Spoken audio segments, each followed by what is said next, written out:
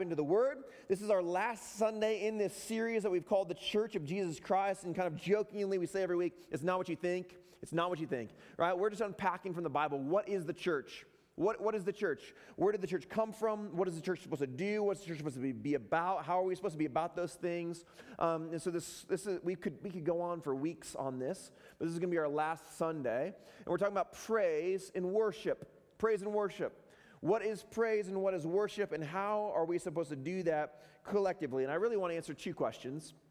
How do we do that individually, and how do we do that when we come together as a church, right? The series is on the church, and so what does that look like within the context of the church? We're going to look at a text from Romans chapter 11 and 12.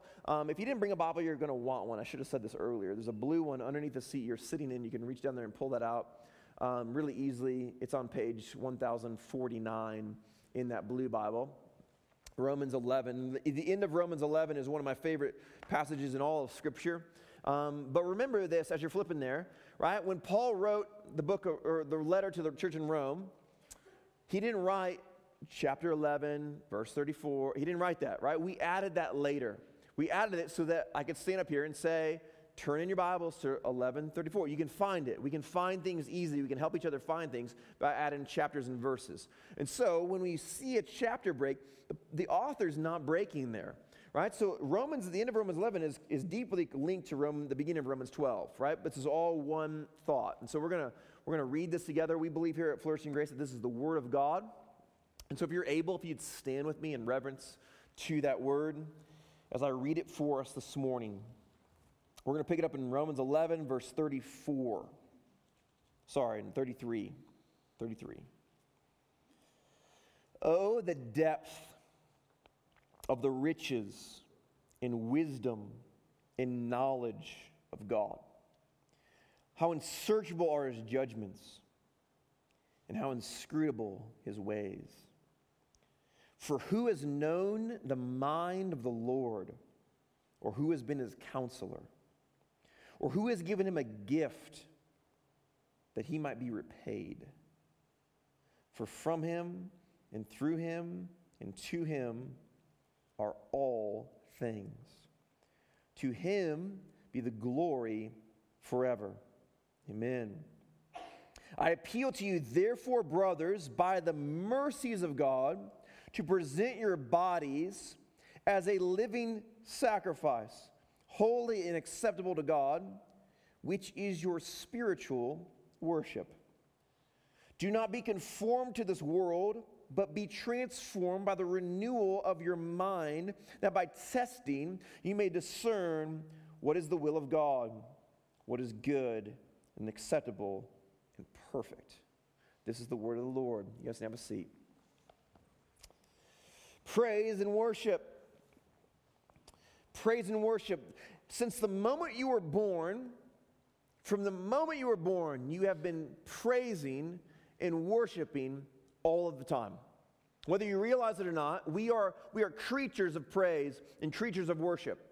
All day, every day, from the moment our eyes open to the moment they close at night, we are praising and worshiping all sorts of things. All of the time, we are doing this, left and right. How do we see it? Well, what is praise and what is worship? Well, praise is the easier of the two, right? Because we know what praise is, because it's an acceptable thing, right? We praise our children, right? When our children do something good, when they get a good grade on a test, we're like, man, good job, that's awesome, good, that's nice work, right? We're praising that work. We're praising the effort that they put in, and we're praising the result of that effort. C.S. Lewis put it this way, he said, praise is the culmination of our enjoyment of anything. That's what praise is. I have joy in the work you put in and the result that it produced. Praise. Your kid kicks a goal in soccer, right? It's like, yes, nice, good job. Your team scores, right? Your team, somebody on your team hits a home run. It's like, yes, right? I'm praising. Man, the skill, the effort, and the result of that effort, man, yes, it's bringing me joy, and therefore I am praising the result of that effort, right? This is praise. We praise all of the time. constantly, always, we are praising all day, every day. We are saying, man, these things bring joy. These things are bringing me delight. These things are good. These things are awesome. These things are great. All the time. Praise is an easy one. We're constantly doing that. Worship is a little bit different. So if praise is lifting something up and saying, man, this thing's awesome, worship is submitting ourselves to a thing. Worship is the submission of yourself. It's the sacrificing of yourself or devoting of yourself to a thing, right? Saying, this thing is worthy of my devotion or my time, or this thing is better than all of the other things that are like it, right? All the other things are in subject to it. The problem is that by our human sinful nature, we are constantly misaligning these things. We're constantly giving more praise than things are actually due, and more worship to things than there should actually be worshiped. I have a 5-year-old son. His name's Winston. Some of you know him. In this season of life, 5 years old, at least twice a week, Winston will say, "This is the best day ever." At least twice a week, which is crazy, right? And I'm like, I don't think that's true. But here, like the most recent one was just a few days ago. We went out to dinner and we had sushi, which is Winston's favorite food. He loves sushi, like sushi and mac and cheese. Like that's it for him. And we ate sushi. We're in the car on the way home. He's like, "This is the best day ever," right? I'm like, I'm pretty sure it's not. Like, we've been to Disney World. Like, you've met Mickey Mouse and ridden roller coasters and done all of that stuff, like the amazing, that had to be better, right? It's like, I'm pretty sure this is not true, right? We're misaligning praise and worship, right? Winston is worshiping. He's submitting all other days, like in human history, okay, to this day. There's never been a day better in the history of existence of the world, better than the day that he got to eat sushi for dinner. Like, it's just not accurate. And it's funny when you're 5, but the reality is that as adults, we're doing it all the time. Constantly, we are misaligning praise and worship. We're assigning more joy to things than we should assign joy to. And we're submitting ourselves and other things in life to things that we shouldn't submit to all of the time, right? It might be the pursuit of wealth, right? We say, man, if I could just make this amount of money, then that would be worthy of praise. Like, that would bring me joy. So praise it. Like, let's do it. Let's praise the effort and the energy to attain this goal, and let's submit things to it.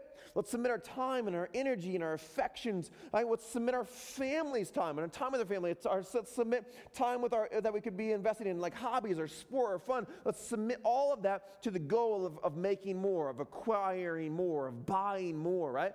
Maybe it's a person in your life, right? Maybe it's a boss. You say, man, this person is worthy of my time and my devotion and my love, right? To an unhealthy extent. Maybe it's a significant other, right? You have submitted so much to this person, right? It's just an unhealthy amount. Like, you are saying no to things that you shouldn't say no to, and you're saying yes to things you shouldn't say no to because you've submitted too much to this person. So it could be an idea, it could be an object, it could be a person, but we're constantly doing this. We don't even see it happening unless you see it in somebody else's life. We're constantly worshiping things out of order and praising things out of order.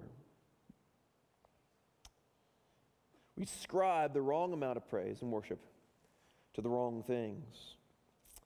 In this passage in Romans, Paul is praising and teaching us to worship the ultimate thing. You see, true praise and true worship, ultimate praise and ultimate worship is saying, man, this thing in my life is worthy of the most praise. None of these things can be equal. There's an order to all of the things you praise. You praise everything in life either more or less than another thing. And what Paul is saying is there's something in life that is worthy of more praise than all of other things. And because it's worthy of more praise, it's worthy of more worship, more submission, more devotion. Here's how he does it. Paul, I love the end of Romans 11 because Paul, normally, when you read Paul, he is writing these deep theological truths compacted into tight little sentences, and your mind is like, so hard to understand. And he's kind of writing on an intellectual level to the church. But in the end of Romans 11, Paul breaks from that mold, and he bursts into this song. Oh, the depths of the riches in the wisdom, in the knowledge of God. It's like he's overwhelmed by thinking about, intellectually trying to comprehend the depths of what God owns, his wealth, his riches, what he knows, and the extent of his wisdom. He knows all things. He is wiser than anyone. There's nothing that is outside of his knowledge, and he owns all things. How unsearchable are his judgments, how inscrutable his ways. And no one has ever searched the ways of God and said, man, I've got God figured out. No one's ever figured him out. No one's ever scrutinized his ways. No one's ever said, you know what, you could have done that better. He's done everything perfectly. For who has known the mind of the Lord? No one's ever grasped the mind of God. No one's ever been able to even come close to understanding the magnitude of what he knows. For who has known the mind of the Lord? No one. Who has been his counselor?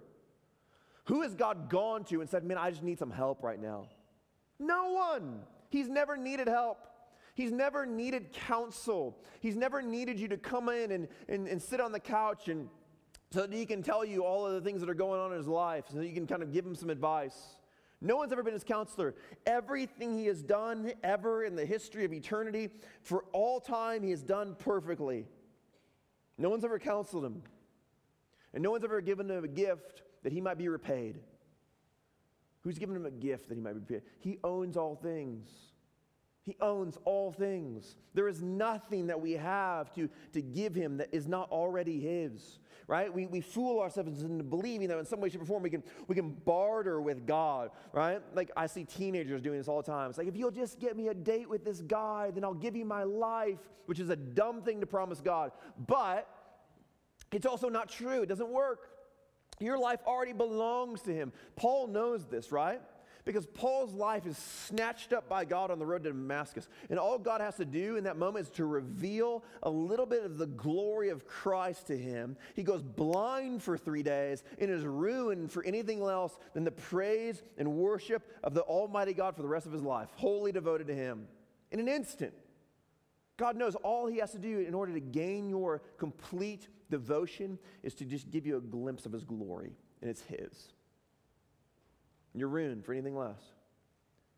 From him and through him and to him are all things. To him be the glory, alone, no one else, forever.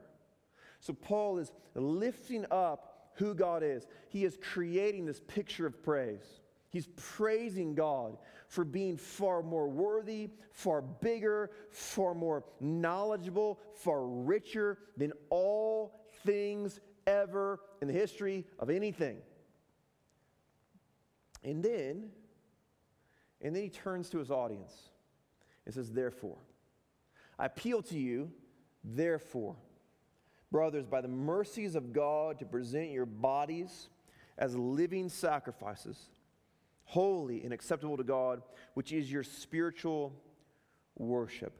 Paul responds with this call to whole life submission, your body. Present, therefore, because God is worthy of all praise, submit, worship him with all that you are, all of your heart, with all of your mind, with all of your soul, worship him. Submit all that you are to him. This is your spiritual worship, your whole body, or the body of your life, every action, every thought, every idea, everything that you hold, submit it to him in obedience to the Spirit of God, moment by moment submitting to him. Whatever you would ask me in this moment of my life, Jesus, I submit to you. Spirit, prompt me, lead me, guide me. All of me is submitted to you because you are worthy of all praise and you are worthy of all worship. Now, how do we do that? How do we actually do that? Paul answers the question as well. Verse 2, Do not be conformed to this world, but be transformed by the renewal of your mind, that by testing you may discern what is the will of God, what is good and acceptable and perfect. Do not be conformed. Do not submit to. Do not devote to. Do not worship things of this world, but renew your mind. Work within your mind to renew your view of what is right and worthy to be praised. Who God is and what He has done for you. Fill your mind with who God is and what He has done for you on the cross. Remind yourself that He is above all things. And the one who is above all things, the one who Paul describes, from Him and through Him and to Him are all things, that God gave His life for you. He's worthy of our submission and our devotion in every area of our life. So when we have an opportunity or a temptation, it could be a good thing, it could be a bad thing, we submit all things to Him. So our boss comes to us at work and he says, man, I want to give you a promotion. Or maybe it's a new job. You get this opportunity to make way more money, right? If we submit to the things of this world, we're conformed to the world, right? We say, man, think of all the things I can get. I can get all the good stuff. I can redesign my house. I could buy a new car. I could go on vacation. I can do all of these awesome things with this new money. This is great. If I submit everything to me, and my desires, and my comfort, and my security, and my hopes, and my dreams, everything is submitted to me, and I'm submitting to the way of the world. But if I remind myself, no, God owns all things. He owns my children. He owns my house. He owns my soul. He owns everything that I'll ever hold in my hands and everything I ever hope to hold. And that same God has given His life. He's given the life of His Son for me. Oh, the depth of the riches and the wisdom and the knowledge of that one. Man, may my whole life be in obedience to Him. Spirit, conform me. Spirit, help me to live moment by moment for You, for His glory, not for my own. Now, suddenly, my decision is not different. Still take the job, still take the promotion, but how I do it is different. I now live my life with open hands, and I say, God, might it be for Your glory, not for my own. Might it be for the good of others, not for my comfort and my security.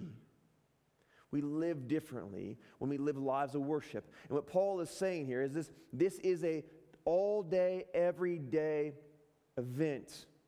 We're constantly, all areas of our life, it's an all-encompassing work of renewing our minds before God and submitting to Him in all things. In all things. This is work. Paul is saying this is work.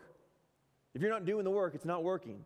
Paul's saying this is work. You must be renewing your mind constantly, actively, all of the time. Now, some of you say, Josh, no, we're saved by grace through faith, not by works, so nobody may boast. Like, what are you talking about work, right? James says faith without works is dead. And this is what he's talking about. Worship is work.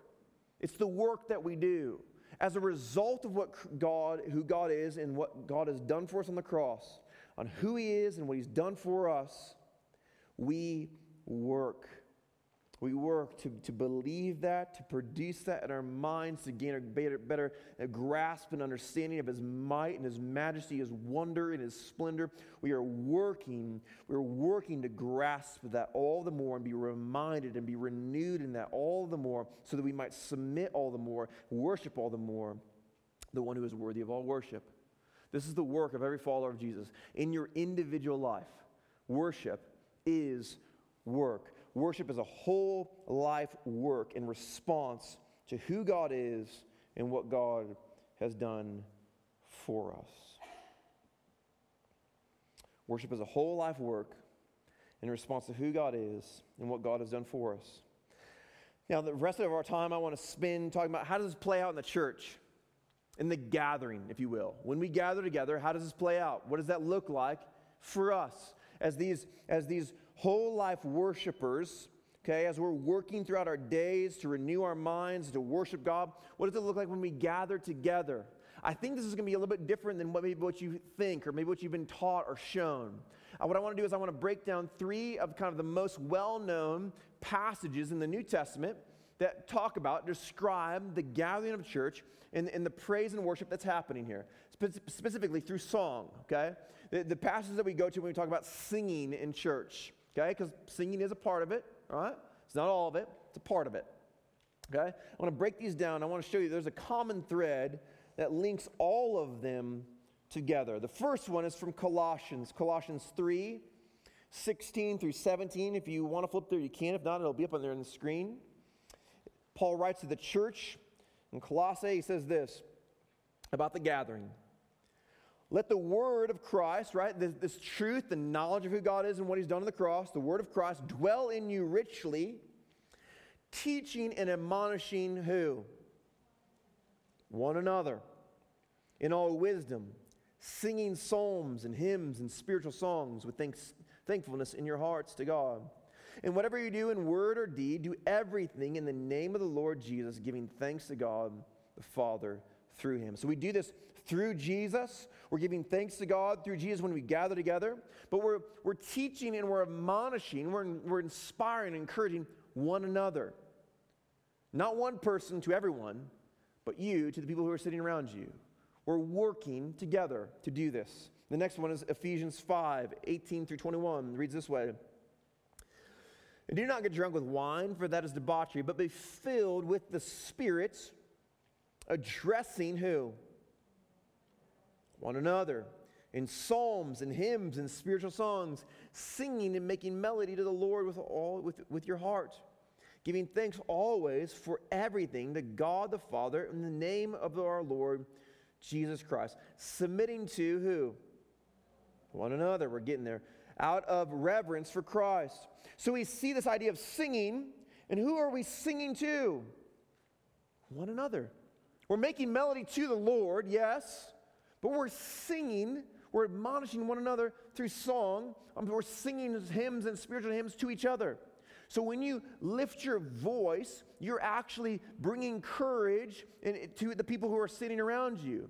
We come to sing to each other, to lift our voices to the Lord and to each other. This is the work of the church. And we're submitting to one another. As an act of worship, we're submitting to each other. As Christ submits to the Father and goes to the cross, we're emulating Christ as we submit to each other. And when we gather together, we're putting each other above us. In an act of reverence and worship to Christ, we're ordering the things in which we worship rightly, and we become lower and lower on that list as Christ moves higher and higher on that list. Last one, Hebrews 10, 24 through 25. And let us consider how to stir up one another. I stole it. Gosh, Josh, I ruined it. Let us consider how to stir up who? All right. To love and good works, not neglecting to meet together as is the habit of some, but encouraging who? One another. As all the more you see the day drawing near. So as we gather, we stir up each other. We are working in each other's lives. We're singling people out. We know that this person's going through this thing and this person's going through that thing. And so we're speaking into their life and saying, how are you? What can I be doing for you? Let me stir you up to love and good works. Let me love you and give good works to you so that you might be encouraged to do that in other people's lives. We're encouraging one another all the more as we think and cast our mind to the day that's drawing near when Christ is going to call us home. The people who we're going to share heaven with are the people who we're investing in every single week as we gather, is what the author of Hebrews is communicating. Worship individually is this work that we do 24 hours a day, or not 20, from while we're awake, from the moment we wake to the moment we sleep. Worship is the work that we're doing, but when we gather, worship is also the work that we're doing. We are working together when we come together on Sunday morning to worship our God. This is where we get the word liturgy. Some of you might have grown up in a church that talked about liturgy a lot. Maybe you grew up in an Anglican church or a Catholic church or maybe an old school Reformed church and talked a lot about liturgy. Liturgy comes from two Greek root words, work of the people. Work of the people is where we get this word liturgy. It was the Greek kind of rich Roman official who would donate his time to the people, be a public servant, if you will, right? Was where we get this word, a public servant. And later the church adopted it for the idea of a minister, the one who serves, volunteers to serve the people. For those of you who have been tracking with us in this series, who are the ministers of Flourishing Grace? Come on now. Who are the ministers of the church? You are. You are. You are the ministers called to do the work of ministry within the church. You're the ministers. You're doing the work of the people. And so we have to get this idea, liturgy, from this idea of the people coming together to do the work in each other's lives as we gather together on Sunday morning. Now, liturgy is often described as it's kind of an order of a service, which is far more than that. It's an order in which we work. And we have a liturgy here at Flourishing Grace. We don't kind of talk about it openly. We talk about it behind the scenes. Our staff is always talking about it, wrestling through it. Our liturgy is the same almost every single week. We rarely, if ever, kind of divert from our liturgy. And our liturgy is designed to help you do the work. The first work we do when we gather on Sunday morning is a work of praise. You come in, the first thing we do, often we'll read a text, we'll read from the Psalms, we'll read a passage of Scripture that magnifies and glorifies our God, that speaks of His greatness. And then we'll sing a song about that. The first song we sing every Sunday is a song that talks about the greatness and the worth and the value and the beauty of God. Every week, we're doing the work in our hearts and in our minds of magnifying, stretching, expanding our view of His goodness and His vastness, His power, His might, His majesty. That's the work that we're doing together. As we sing to each other, as we encourage each other, that's the work we're doing in our minds and in our hearts. And then we move into a work of confession. We lift God up, but then we remind ourselves of who we are. Broken and sinful and desperate need of a Savior. We'll sing a song of confession. We sang a song of confession in the second song this morning. Often, regularly, right? We'll sing songs. Are you hurting and broken within was the opening lines of our second song. This idea of sinfulness coming before a perfect and spotless God. We sing a song of confession.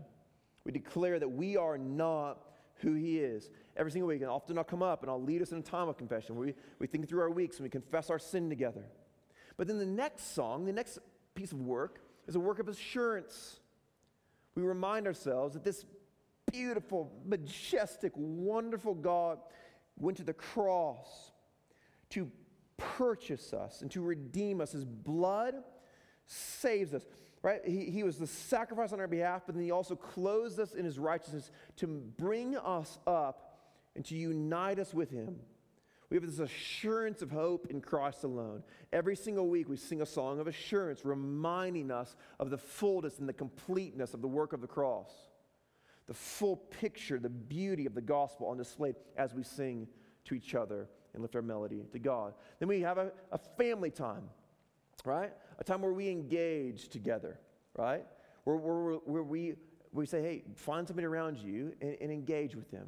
Now, some of you say, gosh, I hate that time, right? It's like awkward, and I don't know what to do with my hands, and I just kind of like sit there, and it's like, I pretend to write on the card. Here's the reality, right? And Flourishing Grace is long, right? Some churches, it's like 2 seconds. They're like, hey, meet somebody new, and the next thing you know, like they're already into the next thing. No, it's long here. Because we are a family. We're the body of Christ. We are engaging in that work of stirring one another up together every single week. So we give time to that so that you can go find those people that maybe you weren't here last week and you can encourage them. Or maybe the person who you know is going through something hard and you can breathe courage into their life and you can pray for them. You can find those people that you know, or maybe find people who are new and just welcome them into that family, welcome them into that community. We devote time to that. And then we engage in an offering so that we can invest financially into each other. When we say we're giving to the church, we're giving to the people who are sitting around us. And then we sit underneath, we do the work of sitting underneath the teaching of the word. Each one of these things is work. And I said before, in your individual life every single day, if you're not working, it's not working.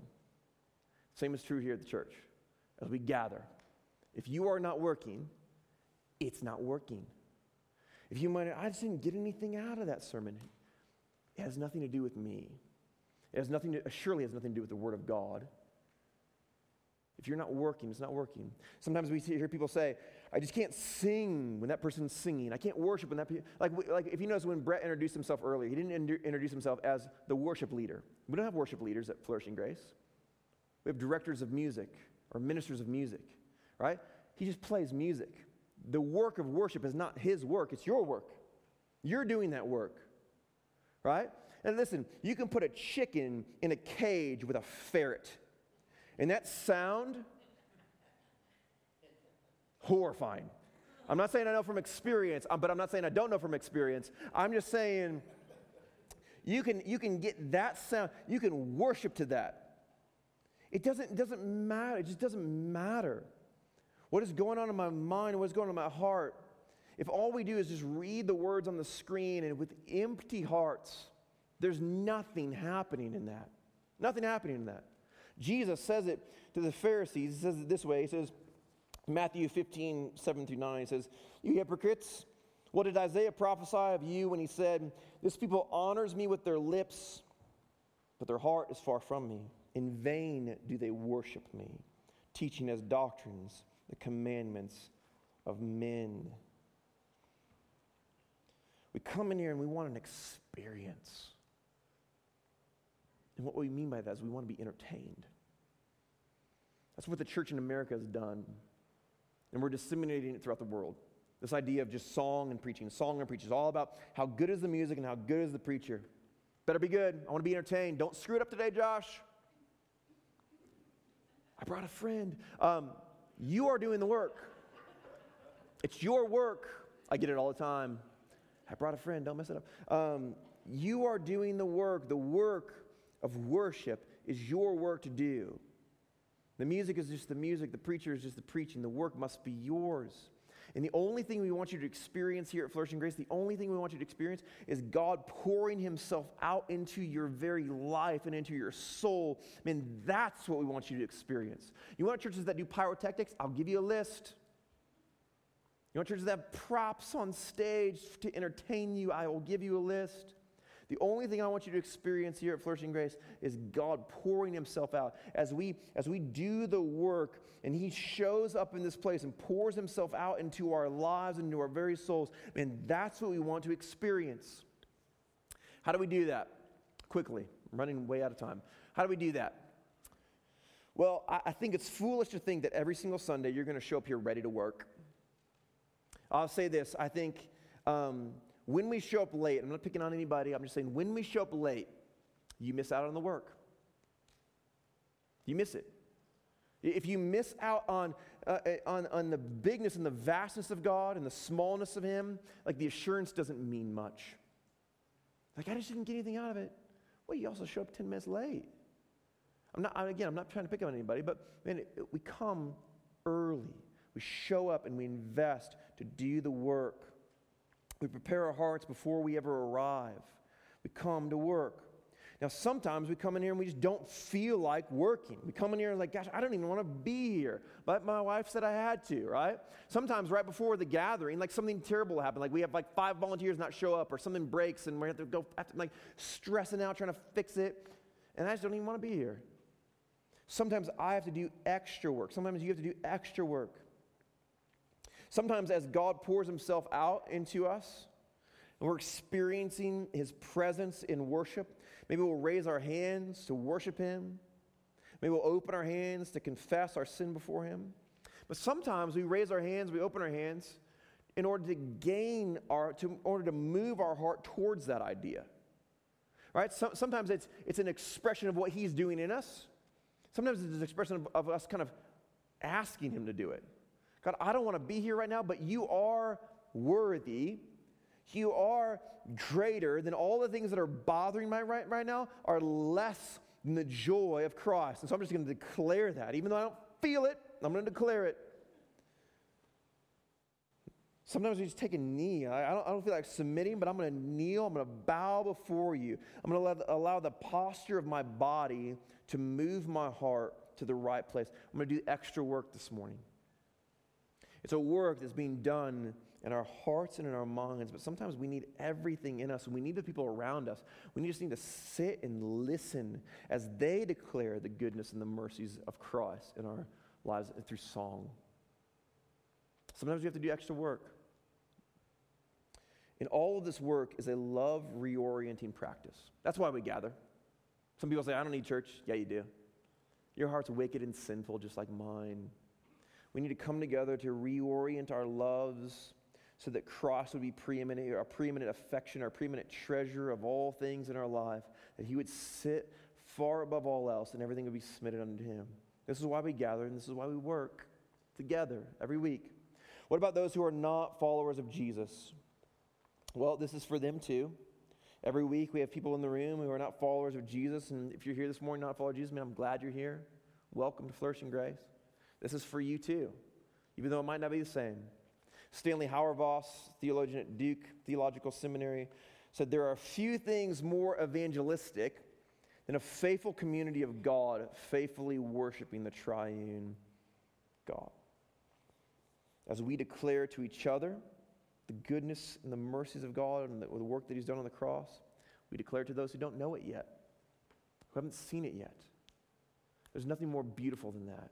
There's nothing more powerful than that. As God pours himself out to us and we're moved to emotions of tears or shouts of joy or the raising of hands, right? When the world looks in on that, at first they might say, man, that's weird, but they have to admit something is happening there that's not happening in my life. It's the power of the Spirit of God moving in us and through us. So friends, the preacher is just the preacher. The music is just the music. We are the workers representing the gospel to ourselves and to one another week in and week out. And so my hope is that you would show up ready to work. You would rise early, that you would spend time in preparation before you ever come here. You would be prepared and ready. You'd spend time in the Word and prayer before you ever arrive. As you come into the building, you'd be looking for people who you know are going through things in life so you can encourage them. You can breathe courage into life. People who maybe are new so that you can welcome them in. But then after you got your coffee and all your stuff, you'd come in, you'd sit down, and you'd begin, still your heart, confess your sin, prepare yourself to do the work of the ministers of the church as we worship our God. Let me pray for us. Jesus, this morning we come before you, and I pray that you would rewrite our understanding of praise and rewrite our understanding of worship, that it would be exposed in our lives where we are praising and worshiping the wrong things in the wrong order, that you would expose that, convict us of that by the power of the Holy Spirit, that we confess that, we do the work of confession so that we might do the work of worship.